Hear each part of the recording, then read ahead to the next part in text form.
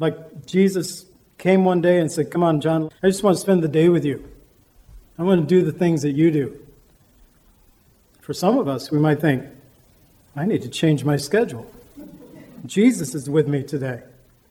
And thus, the presence of Jesus would actually change our conduct. And yet Paul reminds us that Jesus is with us. He's already with us. He is in us. And we have been joined to the Lord. We are one spirit with him. You're looking too far for that need you have inside.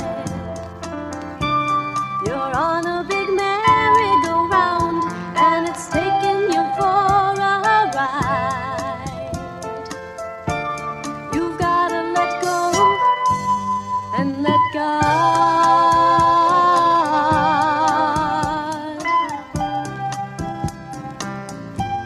Welcome to the Cleansing Word. We invite you to stay with us as Pastor John Pennell of Calvary Chapel, Lake Villa takes us through a verse-by-verse study from God's Word. Each Monday through Friday, we'll be airing messages to encourage you in your faith that you might grow in the knowledge of our Lord and Savior, Jesus Christ. I hope that you enjoy this broadcast, and I'll return at the close of this teaching to give you more information about our church and how you can obtain a copy of this message. Now here's Pastor John with today's message from God's Word. In your life, he can get rid of pain and get rid of strife. All you've got to do is let go and let God. So I titled this message, "We Are Not Our Own." It comes from 1 Corinthians chapter 6. We're going to look at all 20 verses of the chapter. We're going to begin by looking at judgments that pertain to life, verses 1 through 6. The unrighteous and the righteous, verses 7 through 11. And finally, every movie's got to say the title of their movie somewhere in the show. We Are Not Our Own. There's the title again. Our third point, verses 12 through 20. I love 1 Corinthians 6:11. I've had this as a favorite verse of Scripture for many years. For it is through faith in Jesus Christ that we have become righteous in the sight of God, that we are in a right standing with God. And as a result, the before mentioned sins, the 10 that Paul had named, maybe others that he did not name, sins of unrighteousness, they're canceled out by the blood of Jesus Christ and there at the cross. Such were some of you. What made the difference? Well, we find it here in verse 11. First of all, that you were washed. Now, this is a different Greek word than that of being baptized. It's not saying that you were dipped in the water. Baptismo means to dip. That's not what this Greek word is. It's a word that means to bathe, to wash away, and it actually speaks about the inner cleansing that has taken place in your life. To be washed, not to be baptized. Baptism is good. But baptism is an outward sign of the inner work that Jesus Christ has done in your heart. To be washed here speaks about that inner work, that Christ has washed away your sins by his blood. Jesus Christ, he washes us from the inside out through his work on the cross. The Bible tells us in 1 John 1:7, "But if you walk in the light as he is in the light, we have fellowship with one another, and the blood of Jesus Christ cleanses us from all sin." Another way that we are washed from the inside out is through the very Word of God. Another verse that I love is Ephesians 5:26. I named my teaching ministry after this, the cleansing word, where in Ephesians 5:26 it says that he might sanctify and cleanse her with the washing of the water by the word. The washing of the water by the word.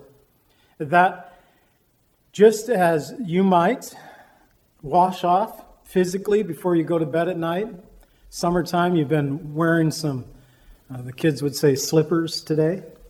We might say flip-flops around here in the Midwest.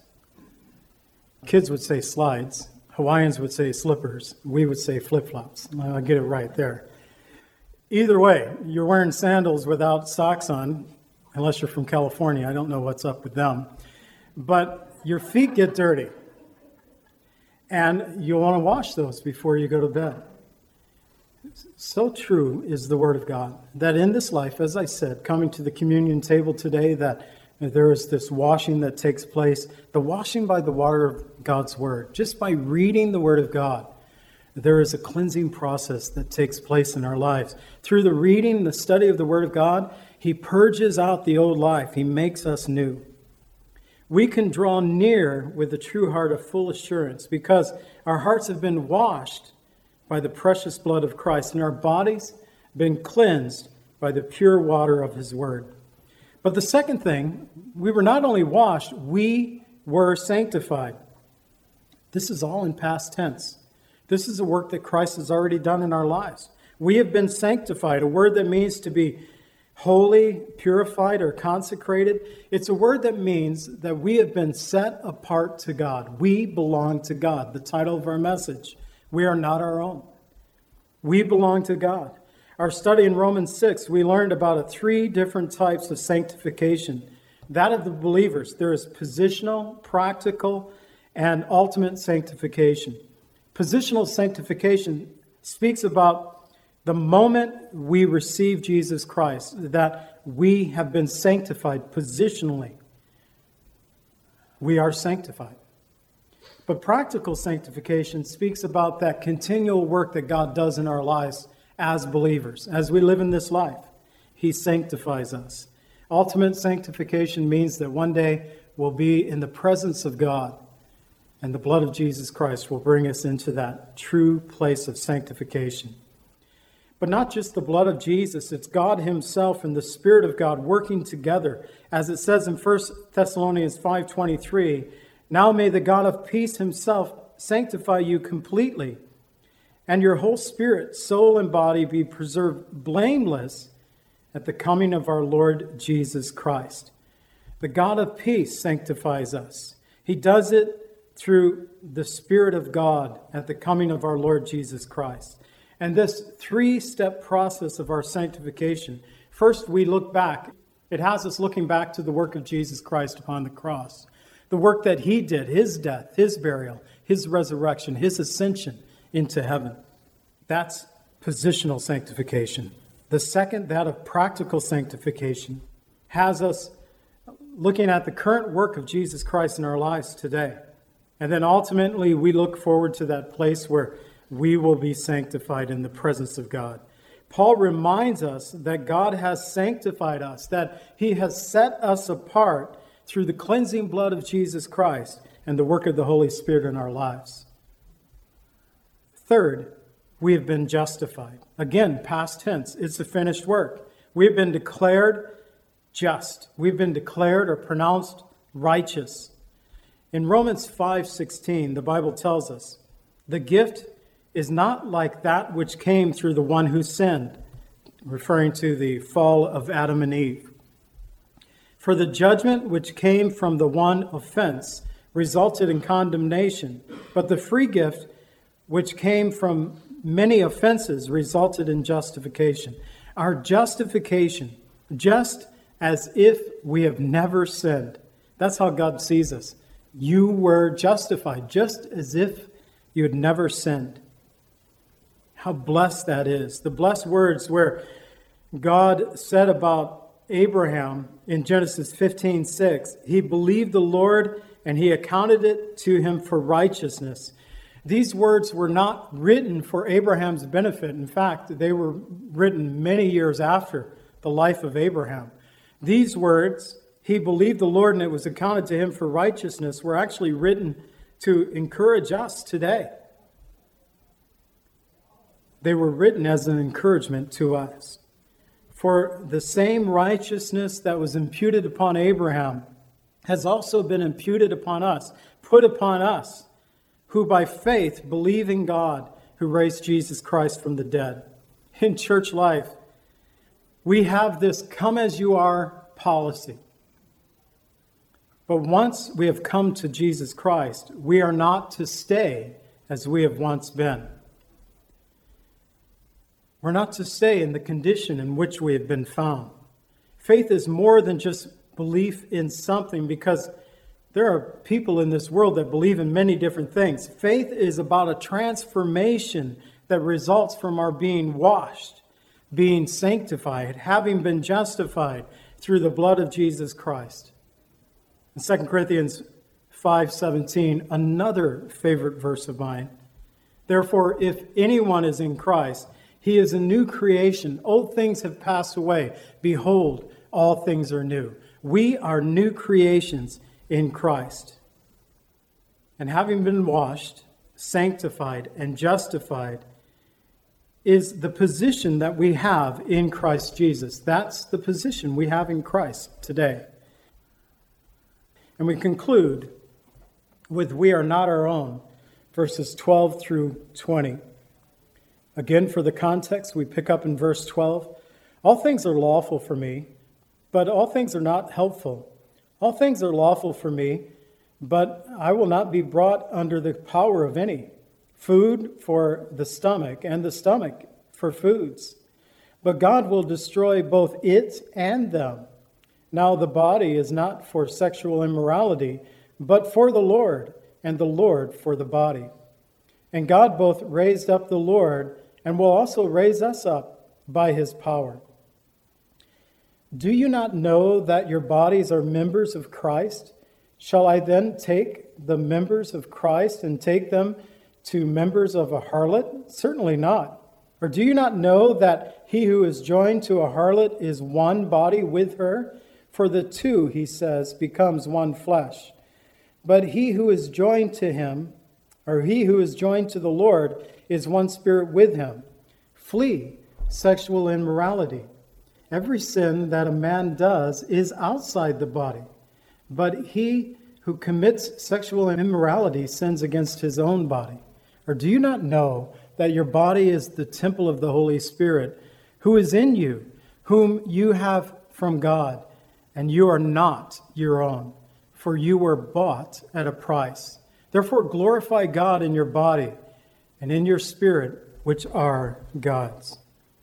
When we look at our last point here, we are not our own. And he really zeroes in on this issue of sexual immorality. It begins, though, by talking about all things being lawful. And talking about actually food is what he related it to. And perhaps he did this because, well, we think about all things being lawful. We think about morality today. In different societies, different religions, there are different forms of morality, what people consider to be moral or not. Even within Christianity, we find that Christians from one country and Christians from a different country, they'll have different perspective on things. And even within the United States, we find that there are Christians, different churches, we have different views on certain things. But for example, Lily and I have taken a personal stand against alcohol. We do not drink alcohol of any form, of any kind. And yet we understand from the study of the Bible that there is no prohibition against drinking except for excessive drinking. Even our text, he named being a drunkard. There is always that, as it says in 1 Corinthians 5:11. We looked at this last time. That as believers, we are not to keep company with anyone named a brother who is a drunkard, not even to eat with such a person. While drunkenness is clearly condemned in Scripture, there is no prohibition against alcohol. Yet Lily and I have chosen to abstain from alcohol of all forms. And though it may be lawful for us, we do not believe that it would be beneficial or helpful for us. I think rather it would diminish my testimony before others. And so he speaks about, in verses 13 through 14, food for the stomach for food. And we find in the Grecian and Roman societies that they taught that since the stomach was made for food, fill it up. Just eat as much as you want. That's what God made it for. Eat, eat, and eat. In fact, we know in the Roman society that they actually would eat so much that they would have to go out back to throw up, that they could come back in and eat some more. Sick, but that's what they did. And I think perhaps this is where Paul is pulling this from. They had this idea that since our stomachs have been made for food, then eat as much as you want. And he reminds them that God is going to destroy both the body and the food. In John 6:27, Jesus said, "Do not labor for the food which perishes, but for the food that endures to everlasting life, which the Son of Man will give you, because God the Father has set his seal upon him." Now, I'll admit to you, I like eating. And because I like eating, I weigh more than I should. And the doctor reminds me of that every time I go to see him in my annual checkups. "You need to lose some weight." And I say, "Yeah, I know." And then I go back the next year and I still weigh the same. One year, though, I went back and I had dropped like 10 pounds. You know, every year we do our springtime annual 5-day fast. I just happened to have a doctor's appointment right after the fast.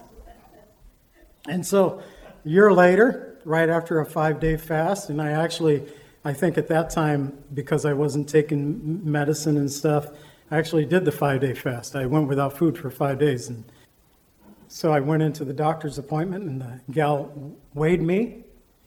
And she goes, "Wow, you lost some weight." And I said, "Well, the doctor said I was supposed to." And she said, I didn't tell her why. And she said, "Yeah, like it's so easy." It was. As long as you don't eat, you lose weight. He also applied this to the sex drive, the sexual appetite. The Grecians, the Roman societies, they said, since we've been created with the sex drive, then indulge. In 1 Thessalonians 4, verses 3 through 5, "For this is will of God, your sanctification, that you abstain from sexual immorality, that each of you should know how to possess his own vessel in sanctification and honor, not in passion of lust, like the Gentiles who do not know God." There should be a difference between Christian and non-believers. But we live in a world today that often there isn't a difference. Our bodies are not for sexual immorality, but for the Lord is what Paul teaches us. And the Lord is for our bodies. And God, who raised up the Lord Jesus Christ, will also raise us up one day in the power of the resurrection. In Romans 8:11, it tells us, "If the spirit of him who raised up Jesus from the dead is in you, he who raised up Christ from the dead will also give life to your mortal bodies through his Spirit who dwells in you." Our bodies, then, are members of Christ, as we look in verses 15 through 17. And we are not to say, take our members of being a member of Christ, to take it to a harlot. Porne is the Greek word. It fundamentally means a purchased woman, what we know of as a prostitute. And Paul says we are not to do this. And yet in the city of Corinth, history records that they had a temple there to Aphrodites that had 1,000 temple prostitutes. And it appears that there were some within the church that continued to visit the temple. And Paul explained to them that, "Do you not know that when you give your body over to a prostitute, that you become one with her?" He reminds them of Genesis 2:24, and the two become one flesh. When talking about Adam and Eve, when God brought them together, the two became one flesh.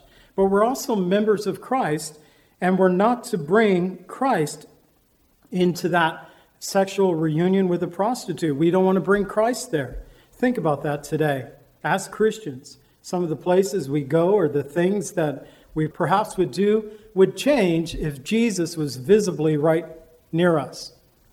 Like Jesus came one day and said, "Come on, John, I just want to spend the day with you. I want to do the things that you do." For some of us, we might think, "I need to change my schedule. Jesus is with me today."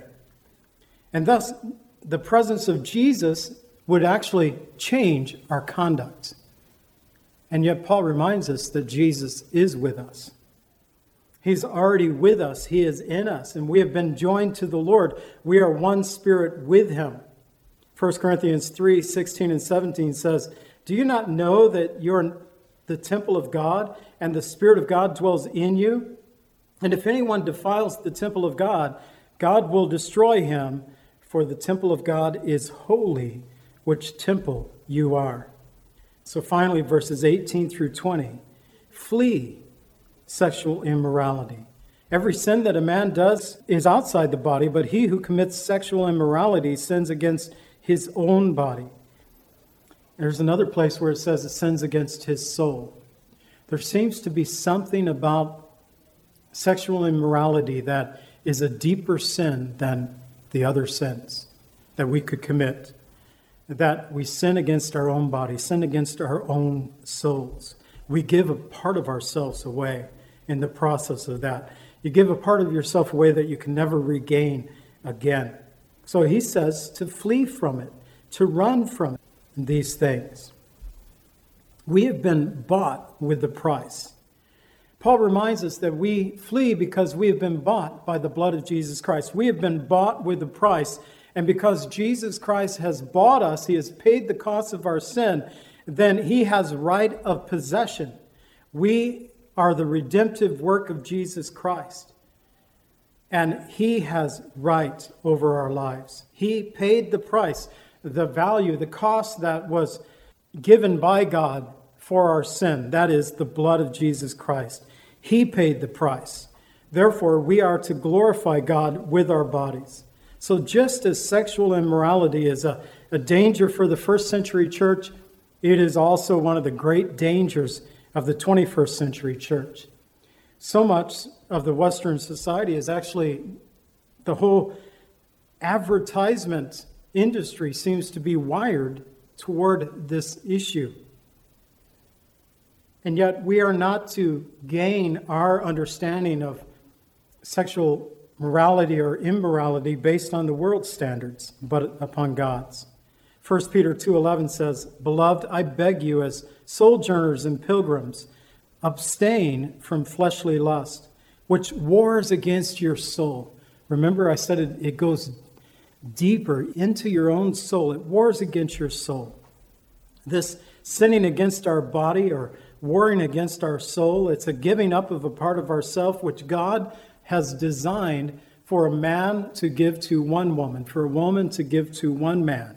We call that being married, husbands and wives. God isn't condemning sex. He's condemning sexual immorality. Sex in the right place, in the marriage bed, is acceptable before God. God designed it. He gave us the sex drive. But even for us, those of us who have fallen in these areas of sexual immorality, forgiveness is available. 1 John 1:9 reminds us, if we confess our sins, he is faithful and just to forgive us of our sins and cleanse us from all unrighteousness. And we must realize that we are not our own, but belong to Jesus. We belong to Jesus. And more than that, the Holy Spirit makes his dwelling in us. In John 14:17, it says, "The Spirit of truth, whom the world cannot receive because it neither sees him nor knows him, but you know him, for he dwells with you and will be in you." The Spirit of God is in us. And since we have been bought with the blood of Jesus, may we glorify God with our bodies and our spirits. I just want to encourage you today that whether you're a mom or dad, whether you're a guy or a gal, no matter what your background might be, no matter what your past might be, God is able to use those who put faith in his Son, our Savior, Jesus Christ. Don't ever say that you have disqualified yourself from being a servant of God, from being used by God, because it is God who does the qualifying, not us. God does the qualifying through his work of sending his only begotten Son, Jesus Christ, to die for our sins. And when we accept Jesus as our Savior, well, such were some of you. But you were washed, but you were sanctified, but you were justified in the name of the Lord Jesus and by the Spirit of our God. And Father, I pray that you would just bless us this day, Lord, with the teaching of your word, a very hard passage of Scripture to go through. But Lord, help us to set a standard of belonging to you. That, Lord, we would understand to whom we belong. that we are not our own, Lord, but we are a people who have been washed, sanctified, and justified through the blood of Jesus Christ and the work of the Spirit in our lives. We pray in the name of Jesus. Amen.